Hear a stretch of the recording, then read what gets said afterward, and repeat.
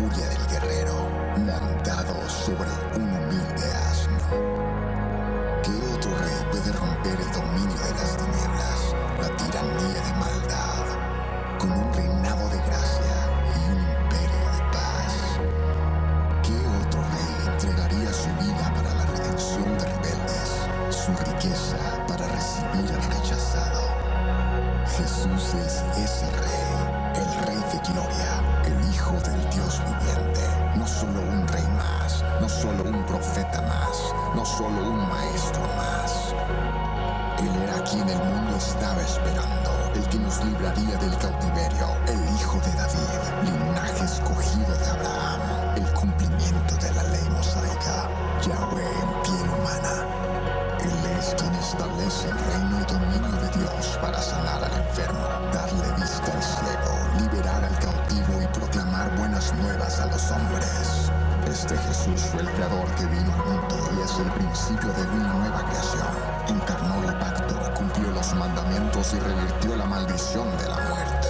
Este Jesús es el Cristo de quien Dios habló a la serpiente, el prefigurado a Noé en el diluvio, el prometido a Abraham, el garantizado a Moisés antes de morir, el prometido a David durante su reinado, el revelado a Isaías como siervo sufriente, el profetizado a través de los profetas y el preparado por medio de Juan el Bautista. Él es el Hijo del Padre y Salvador del mundo, sustituto por nuestros pecados, más amoroso, más santo, más majestuoso y temible de lo que podemos imaginar. Él es Jesús y no existe otro rey tal como Él. Él es nuestro Dios, nuestra gloria, nuestro Salvador victorioso. No hay otro rey como Él. No hay otro rey.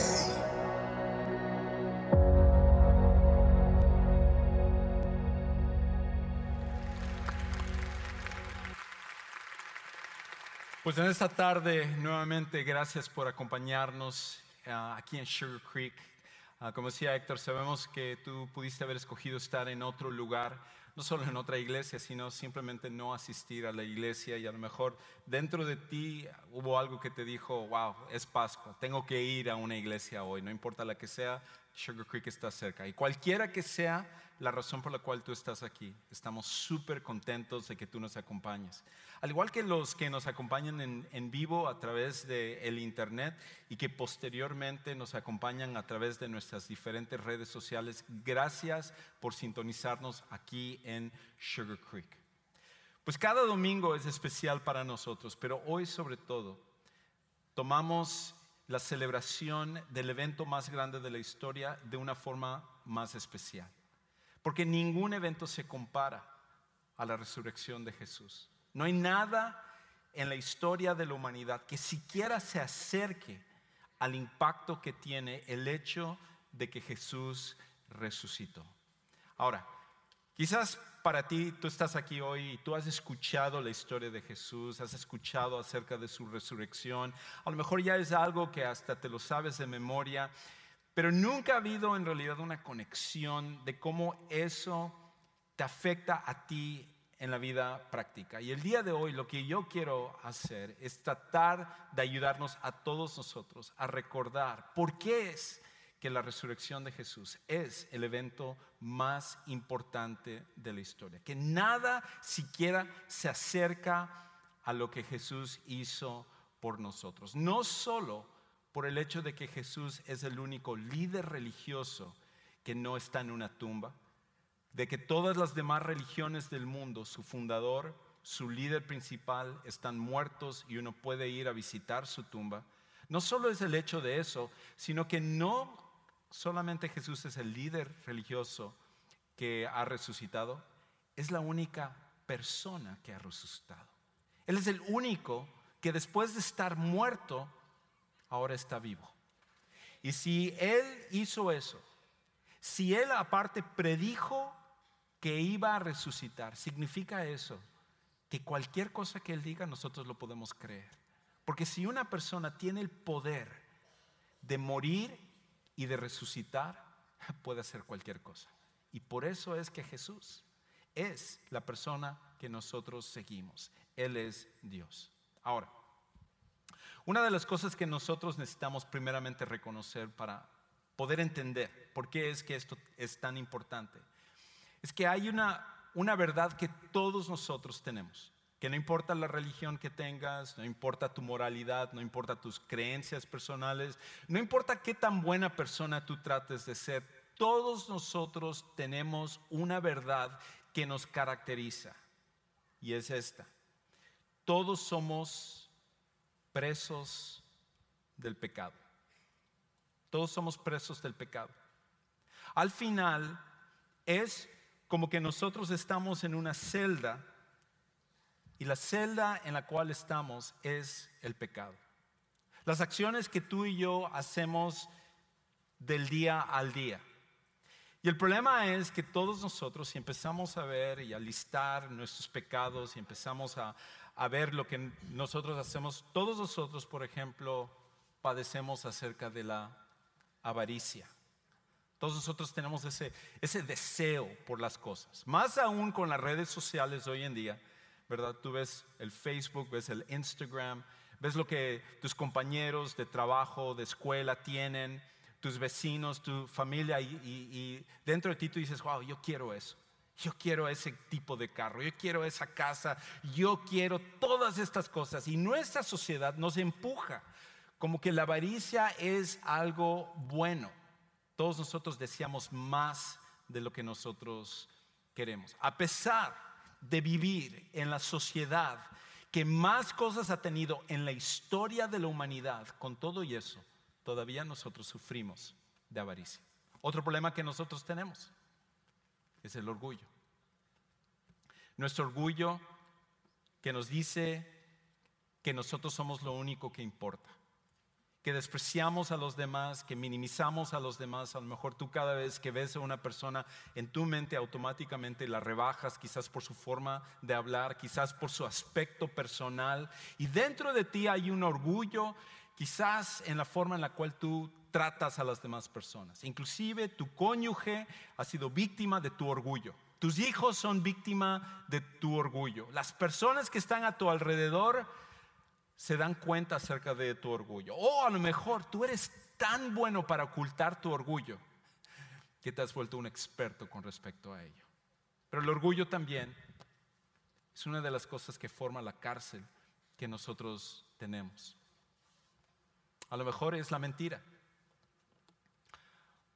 Porque hace un momento dijiste, no, yo no tengo orgullo, ese no es mi problema. Automáticamente tú te estás mintiendo. Todos nosotros somos deshonestos con nosotros mismos y con las demás personas. Hay ocasiones en las cuales tenemos la oportunidad de vernos mejor en alguna situación, y nosotros automáticamente decimos algo simplemente para vernos mejor, a pesar de que no es verdad. La mentira es algo que nos caracteriza. Quizás para otros es el temor. Tú eres un esclavo del temor. Lo que cantábamos hace un momento es solo una canción para ti. Pero en realidad tú enfrentas una situación donde estás tan lleno de miedo de que tú no sabes ni siquiera qué es lo que tú vas a hacer para resolverlo. Y tu miedo ha sido un barrote más en la cárcel que tú has formado a tu alrededor. A lo mejor para otros es la envidia. El hecho de preguntarse, y hasta nuestra cárcel se va despedazando. Eso es parte del problema.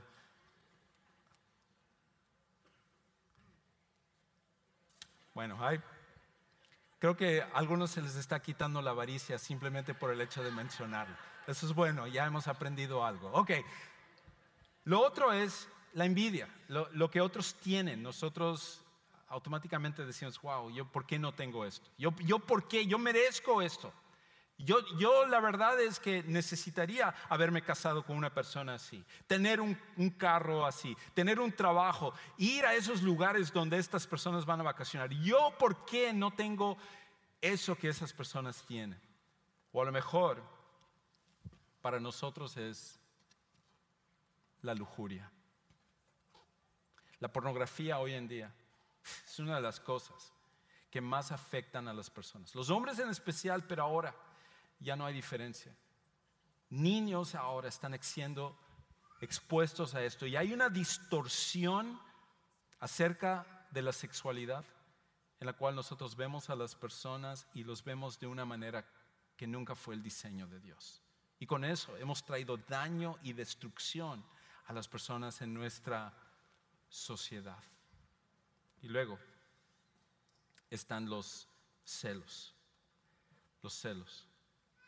Nosotros, tal como la envidia, los celos se convierten en algo donde nosotros nos molestamos porque otras personas tienen. Y buscamos la oportunidad de rebajar a las personas por lo que ellos tienen. Y el enojo de que la avaricia no está bien puesta.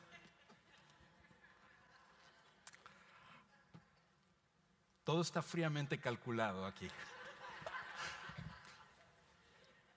El enojo, las cosas que nosotros decimos cuando estamos molestos.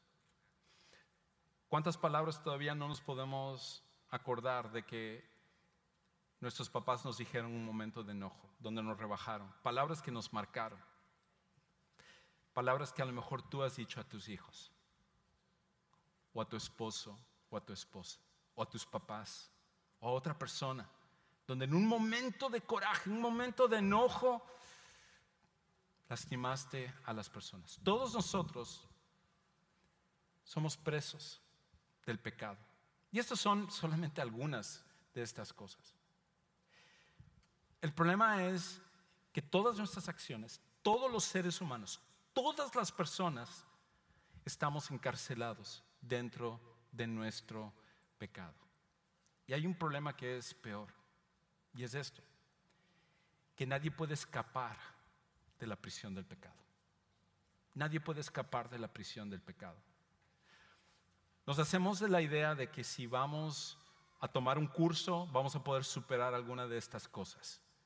De que si vamos a un lugar como Neuróticos Anónimos, Alcohólicos Anónimos, que ahí nos van a ayudar a finalmente deshacernos de aquello con lo cual nosotros luchamos. Vamos a ver a un consejero o vamos a ver a un psicólogo, porque sabemos que hay algo que está mal dentro de nosotros, y por más que nosotros nos esforzamos, por más que nosotros nos comprometemos, viene el año nuevo y uno de nuestros propósitos de año nuevo es cambiar alguna de estas cosas. Al final tú y yo siempre terminamos siendo las mismas personas, porque el problema es lo que está muy en el fondo de nosotros, es el pecado. Y el pecado es lo que nos caracteriza, nos mancha y nos esclaviza. Todos nosotros estamos esclavizados al pecado. Y nadie, por más que se esfuerce, ninguno de nosotros, siendo religioso, buscando la manera que tú quieras, el pecado no puede ser quitado, porque al final nadie puede escapar de la prisión del pecado. La única salida es ser liberado. Es la única manera de salir. La única salida es que seamos liberados. Y por eso, mientras que nosotros tratemos de luchar con esto, mientras que nosotros no reconozcamos nuestra condición, lo que estamos haciendo es simplemente siendo personas que no reconocemos lo encarcelado que estamos, la manera como el pecado nos ha tomado y somos prisioneros del pecado. La única manera en la cual nosotros al final podemos salir del pecado es que seamos liberados del pecado. Pero el problema es que ni tú ni yo lo podemos hacer. Nadie puede venir y ayudarte. No hay sacerdote que lo pueda hacer, no hay pastor que lo pueda hacer, no hay rabino que lo pueda hacer. Ninguna persona puede ayudarte a ser liberado del pecado, excepto uno, que es Jesús. Y por esa razón, lo que Jesús hizo es algo que hace que su resurrección sea el evento más importante de la historia. De hecho, me recuerda a una historia que sucedió hace unos pocos años. en el 2005 había un hombre de Corea del Norte que se llamaba Shin Dong-hyuk. Shin Dong-hyuk. Esta es la foto de él, de hecho. Y este hombre se convirtió en el único hombre en la historia que pudo escaparse de uno de los campos de concentración de Corea del Norte. Es el único hombre que lo ha hecho. Muchos lo han intentado en el pasado, todos han muerto. Y lo interesante acerca de este hombre es que Shin Dong-hyuk nació en una cárcel. Es lo único que él conocía. De hecho, la cárcel que él había nacido se llamaba el Campamento 14. Y en el Campamento 14, donde él había nacido, él habla acerca de que toda su vida él estaba acostumbrado a trabajar todo el día y a comer poco. Estar cansado, fatigado durante todo el día, pero luego terminar casi sin nada que comer.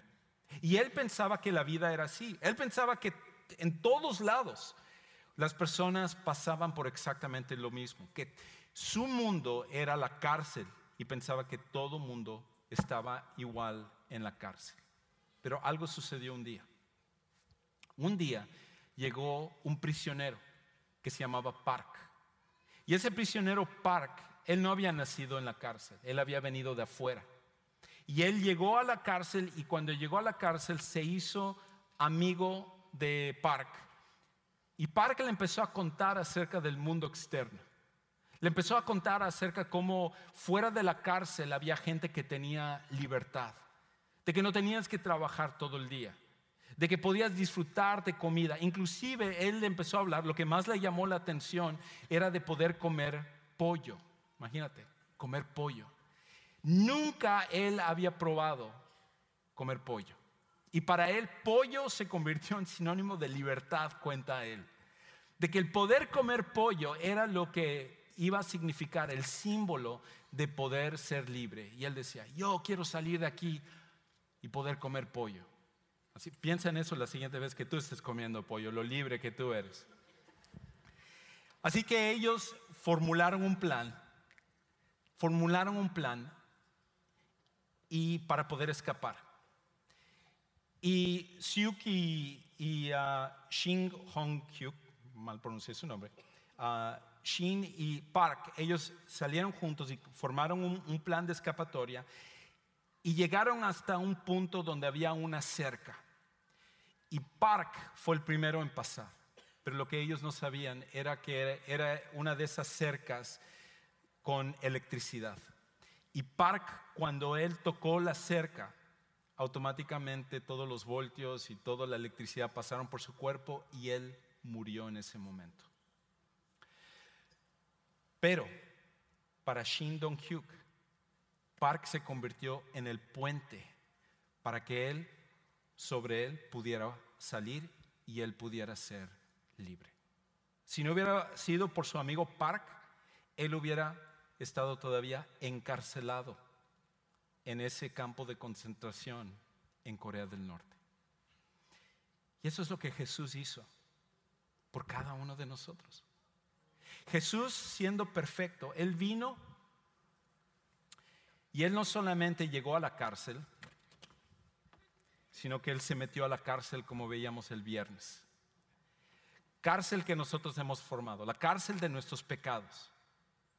Pero cuando Jesús resucitó, de un solo golpe, él abrió la cárcel para que todos nosotros tuviéramos la oportunidad de ser libres. Esa es la razón por la que celebramos la resurrección. Esa es la razón por la cual nosotros cantamos y celebramos a un Cristo vivo, porque no es solamente un acto religioso, no es algo que sucedió hace 2000 años, es el único que pudo venir a la cárcel, abrir esa cárcel y darnos la oportunidad de que nosotros podamos ser libres. Por esa razón, la misión de Jesús fue traer libertad a los cautivos. Tú y yo somos cautivos del pecado y nada podemos hacer para liberarnos. Pero Jesús vino a traer libertad para ti y para mí del pecado. Por esa razón, interesantemente, al principio del tiempo de Jesús, al principio de su ministerio, de su trabajo en la tierra. Una de las primeras cosas que Jesús hizo cuando Él llegó a la edad de comenzar su ministerio de servir a Dios, Él a los 30 años entró en una sinagoga, entró en un lugar religioso de los judíos. Y a Él le dieron la oportunidad de leer una profecía que había sido dada 740 años antes de que siquiera Él naciera. Y en esa profecía, Jesús, al darle el pergamino para que Él lo leyera, Él leyó la misión que Él había venido a cumplir. Y está aquí en Lucas capítulo 4, versículos 18 al 19. Jesús estando en la sinagoga, todos callados, todos con sus ojos puestos sobre Jesús, tomó el pergamino y leyó esto: el Espíritu del Señor está sobre mí, porque me ha ungido para anunciar el evangelio a los pobres.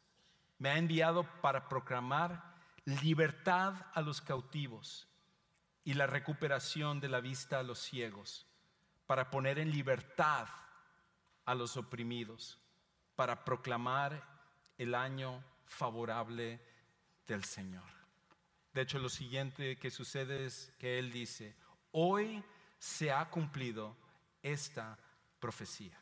Y uno se podría preguntar, ¿en qué momento Jesús libertó a los esclavos? ¿En qué momento Él había venido y trajo libertad a los presos? Nosotros veíamos un video de Gary Salinas, que es la persona que estábamos entrevistando, y él todavía está preso, y hay muchos que están presos. Video vimos de varios que están cantando aquí en la prisión de Darrington, muchos que están prisioneros en todo el mundo.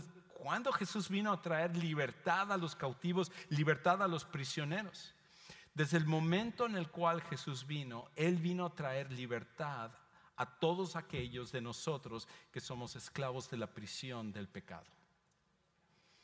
Y por esa razón, como parte de la muestra que Él tiene el poder para hacer eso, es que Él hizo cosas como sanar ciegos, como ayudar a personas que no podían caminar a caminar, o muertos a resucitar, leprosos a que su enfermedad pudiera ser quitada.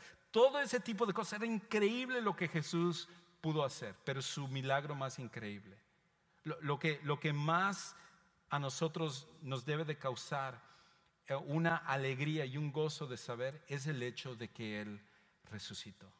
Porque su resurrección significa que tú y yo tenemos la oportunidad de poder ser libres. Es por esa razón que en una ocasión Jesús dice en Juan 8:36: así que si el Hijo los hace libres, ustedes serán realmente libres. Y en otra ocasión Él dice en Juan 10:10: el ladrón solo viene para robar, matar y destruir. Yo he venido para que tengan vida y para que la tengan en abundancia. La misión de Jesús fue ayudarnos para que nosotros tengamos la oportunidad de ser libres del pecado, de que tú y yo realmente podamos ser libres de las cosas que nos atan. Tú sabes lo que te ata en tu vida. Todos nosotros tenemos ataduras. Todos nosotros tenemos cosas que por más que tratamos de superar, no la podemos superar. Y al final todas esas traen la misma raíz, que es el pecado. Pero Jesús, a través de su resurrección, fue la muestra de que Él tiene el poder para traer libertad. Y por eso Jesús dice: yo he venido para que ustedes tengan vida, para que ustedes realmente entiendan lo que es vivir cuando ustedes permiten que yo les dé la libertad que ustedes no pueden obtener. Lo que sucede es que nosotros entonces tenemos la decisión. Tenemos la decisión de seguir estando en la cárcel y vivir nuestra vida como si nada. Y de hecho es interesante que estaba leyendo que hay un alto número de prisioneros que cuando tienen la oportunidad de salir de la cárcel, prefieren regresar a la cárcel y estar en la cárcel otra vez. Y para mí, quizás para ti, Tú podrías preguntarte, ¿cómo es posible? ¿Cómo es posible que alguien en su sano juicio, teniendo la oportunidad de ser libre, decidiera regresar a la cárcel?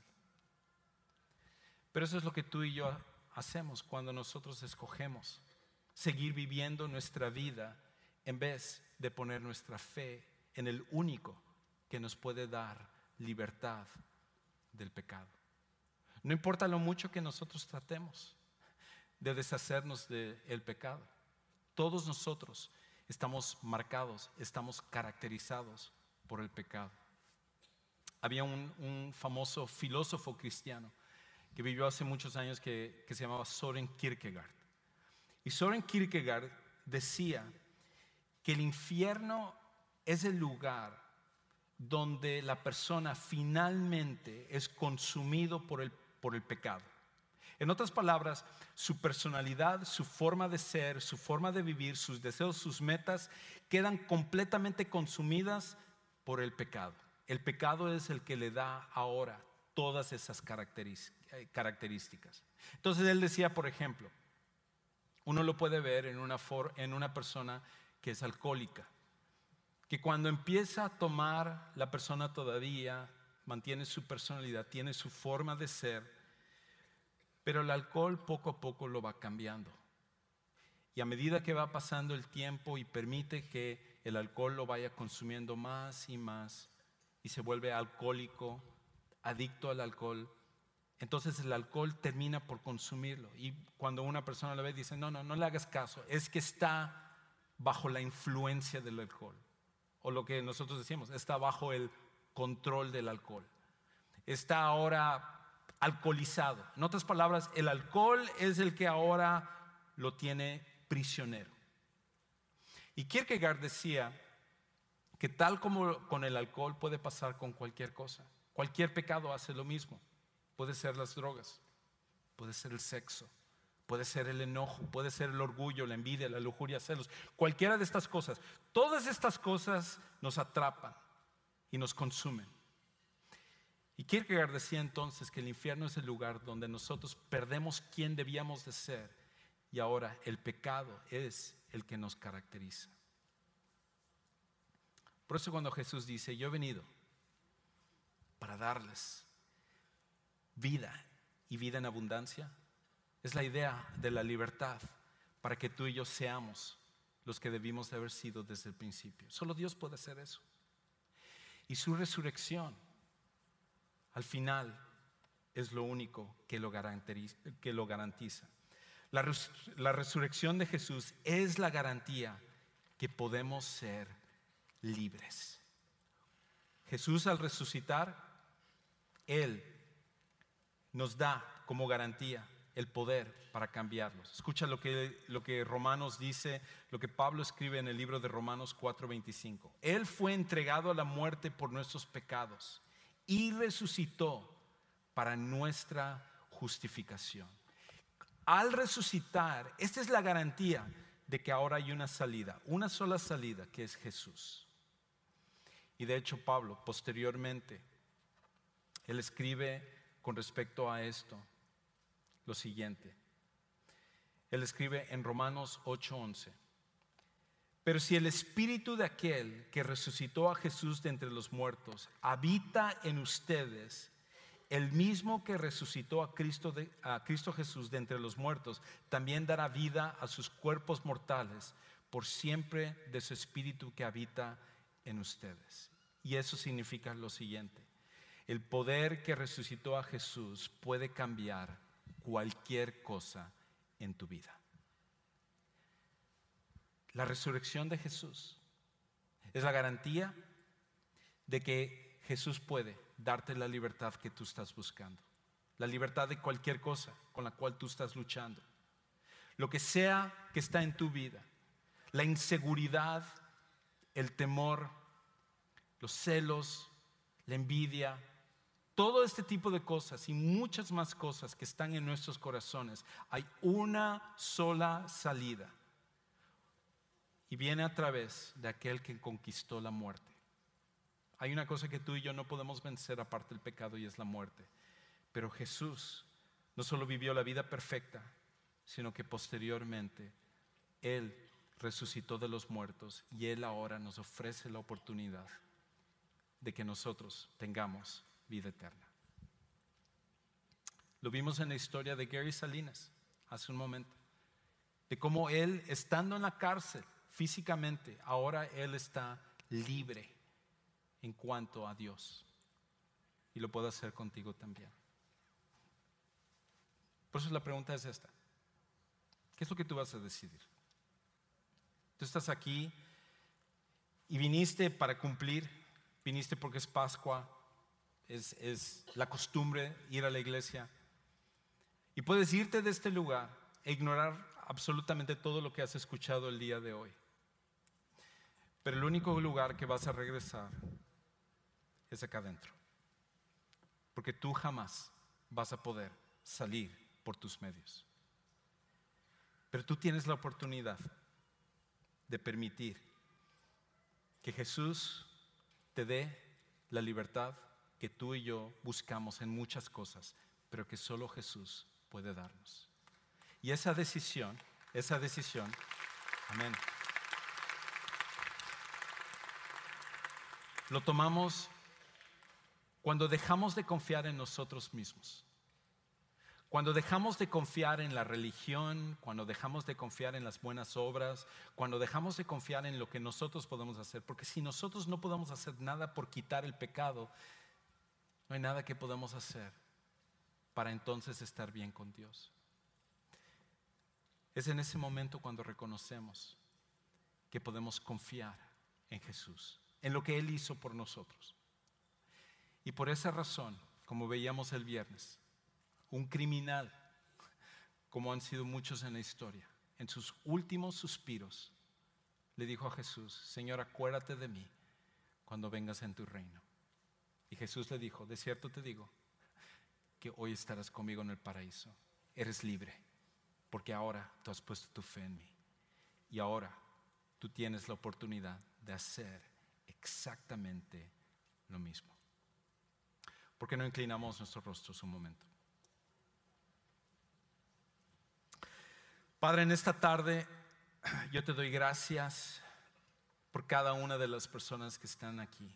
Tú sabes y conoces sus corazones, sus vidas, y los amas tanto que estuviste dispuesto a que tu Hijo Jesús viniera a morir en la cruz por cada uno de nosotros. De que Él, siendo inocente, Él siendo perfecto, tomara nuestro lugar en la cárcel, pero después de 3 días dar una patada a esa puerta y abrirla para que todos los que estamos encarcelados tengamos la oportunidad de ser ahora verdaderamente libres. Y Señor, yo pido por cada uno de los que están aquí, por aquellos que ya han tomado la decisión de poner su fe en Jesús, pero que a lo mejor de una u otra manera han regresado a vivir a la cárcel de sus pecados, para que tú les ayudes a recordar lo que significa la resurrección en sus vidas. Te pido por aquellos que están aquí que nunca han tomado esa decisión, que están en la cárcel, que han escuchado acerca de esta puerta abierta solo por medio de Jesús y que se han resistido a aceptarlo, se han resistido a tomar la decisión, pero que el día de hoy tú lo ofreces para que ellos lo puedan hacer. Señor, que el día de hoy ellos tomen esa decisión y tú traigas la verdadera libertad que solamente viene a través de Jesús. Conoces cada corazón y conoces cada vida, y te pido que tú obres en cada uno de acuerdo a tu santa voluntad. Y todo esto oramos en el nombre de Cristo Jesús. Amén. En este momento quiero dar una oportunidad a aquellos que nunca han tomado la decisión de poner su fe en Jesús. Yo sé que esa es una decisión que puede llenarte de temor y dices: wow, yo no quiero hacerlo, y menos delante de tanta gente, o las personas que están aquí no sé qué van a pensar de mí, me van a juzgar. Esta es tu decisión con Dios. Este es tu momento con Dios. Y sabes una cosa, Dios te ama y Él preparó todo esto para este momento, para que tú puedas venir. En un momento yo voy a estar parado ahí hacia tu izquierda. Yo quiero ayudarte a que tú tomes esta, que va a ser la mejor decisión en tu vida. Aceptar a Jesús para darte la libertad que solo Él puede darte. Y me encantaría ayudarte a tomar esa decisión orando contigo. Mientras estamos cantando, yo te voy a pedir, sal de tu lugar, ven aquí hacia la izquierda a tomar esta que será la mejor decisión de tu vida. Vamos a ponernos de pie, vamos a cantar y te espero para que tú tomes esta decisión. Hermoso Dios, eterno Rey, mi Salvador, glorioso es mi libertad, comprada fue, me rescató su gracia.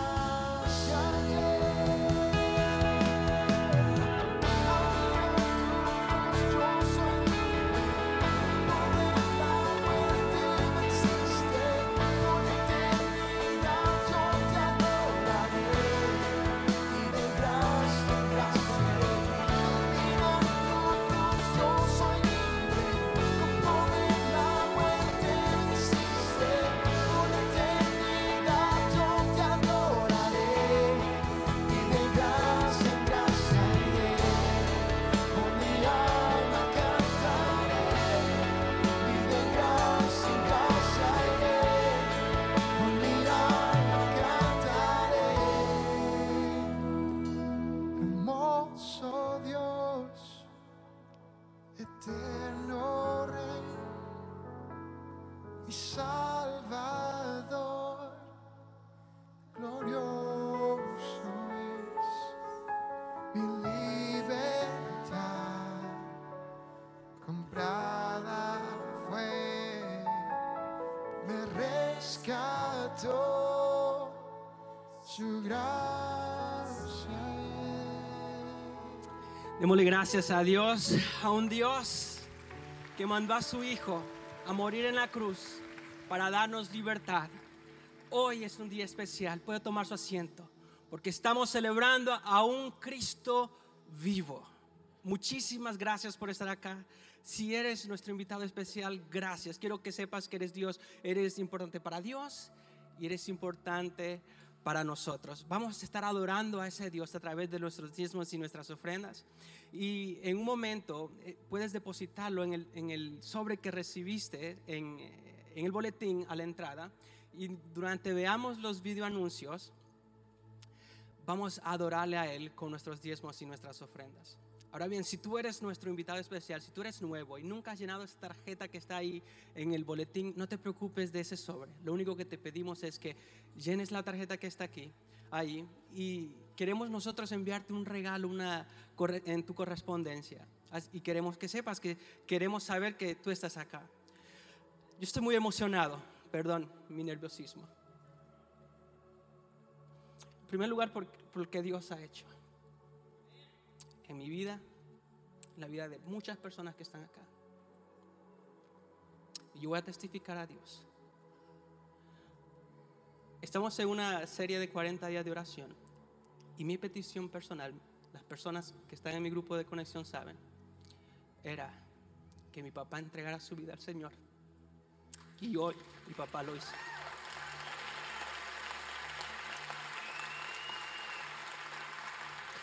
Porque Dios es fiel y Dios cambia vida. Y por eso es digno de alabarle. Continuemos adorándole con nuestros diezmos y nuestras ofrendas mientras vemos estos video anuncios.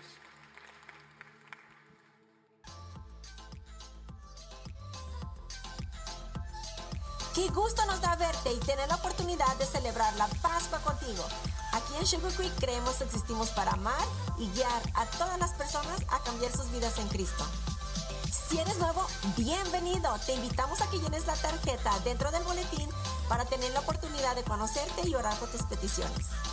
Detrás de todo gran superhéroe existe un superpoder que te transforma de ser una simple persona en un héroe capaz de hacer cosas increíbles. Acompáñanos a descubrir el verdadero superpoder que Dios tiene para ti en Contracorriente, el retiro para hombres. Compra tu boleto en el centro de información o en nuestra página web. Se aproximan las vacaciones y también divertidos campamentos de verano. Registra a tus hijos a ser parte de DBS, Tribe Sports Camp, Century Kids y muchos más. Quedan pocos lugares. Registra a tus hijos hoy en la página web. Mamá, te queremos celebrar y demostrar lo especial que eres este Día de las Madres. Acompáñanos el 12 de mayo y vive tu día con nosotros, acompañada de tu familia y seres queridos. Te esperamos. Esta es tu casa. Aquí siempre hay un lugar para ti. Nos vemos el próximo domingo.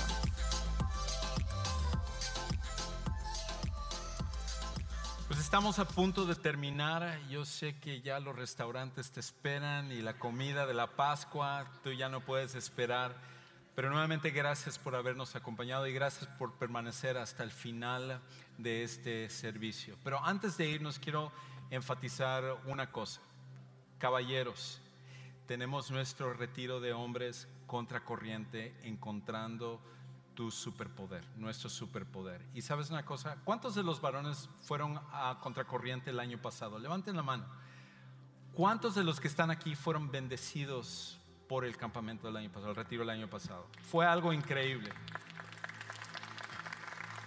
Gracias a mi esposa por aplaudir. Creo que fue la bendición. Pero una de las cosas que se me quedaron era que unas semanas después una mujer de nuestra congregación me paró y me dijo: ¿sabe una cosa, pastor? Yo no sé lo que ustedes enseñaron allá, pero solo quiero decirle gracias, porque me trajeron a mi esposo completamente cambiado. Y para mí todo el trabajo que hicimos valió la pena para eso. Hombres, el mundo en el que vivimos nos empuja hacia algo diferente a lo que tú y yo fuimos diseñados a hacer. Tú y yo somos superhéroes, pero el poder no está en nosotros. Nosotros tenemos que encontrar nuestro superpoder en otro lugar, en otra persona, que es la persona de Dios. Y por esa razón, mira, yo te invito a que tú seas parte de este retiro. Va a ser un tiempo divertido, va a ser un tiempo donde vamos a aprender, pero va a ser un momento donde Dios va a trabajar en nuestros corazones. Es una inversión en tu matrimonio, en la relación con tus hijos. Jóvenes, es una inversión para ti, para el futuro, para que tú no cometas los mismos errores que tú ves que muchos de nosotros como adultos hemos cometido.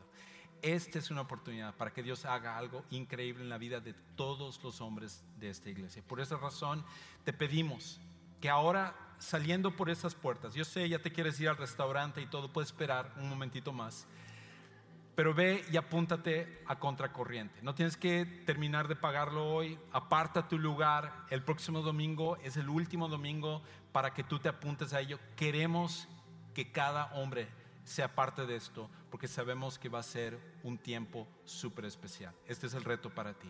Vamos a ponernos de pie y vamos a terminar.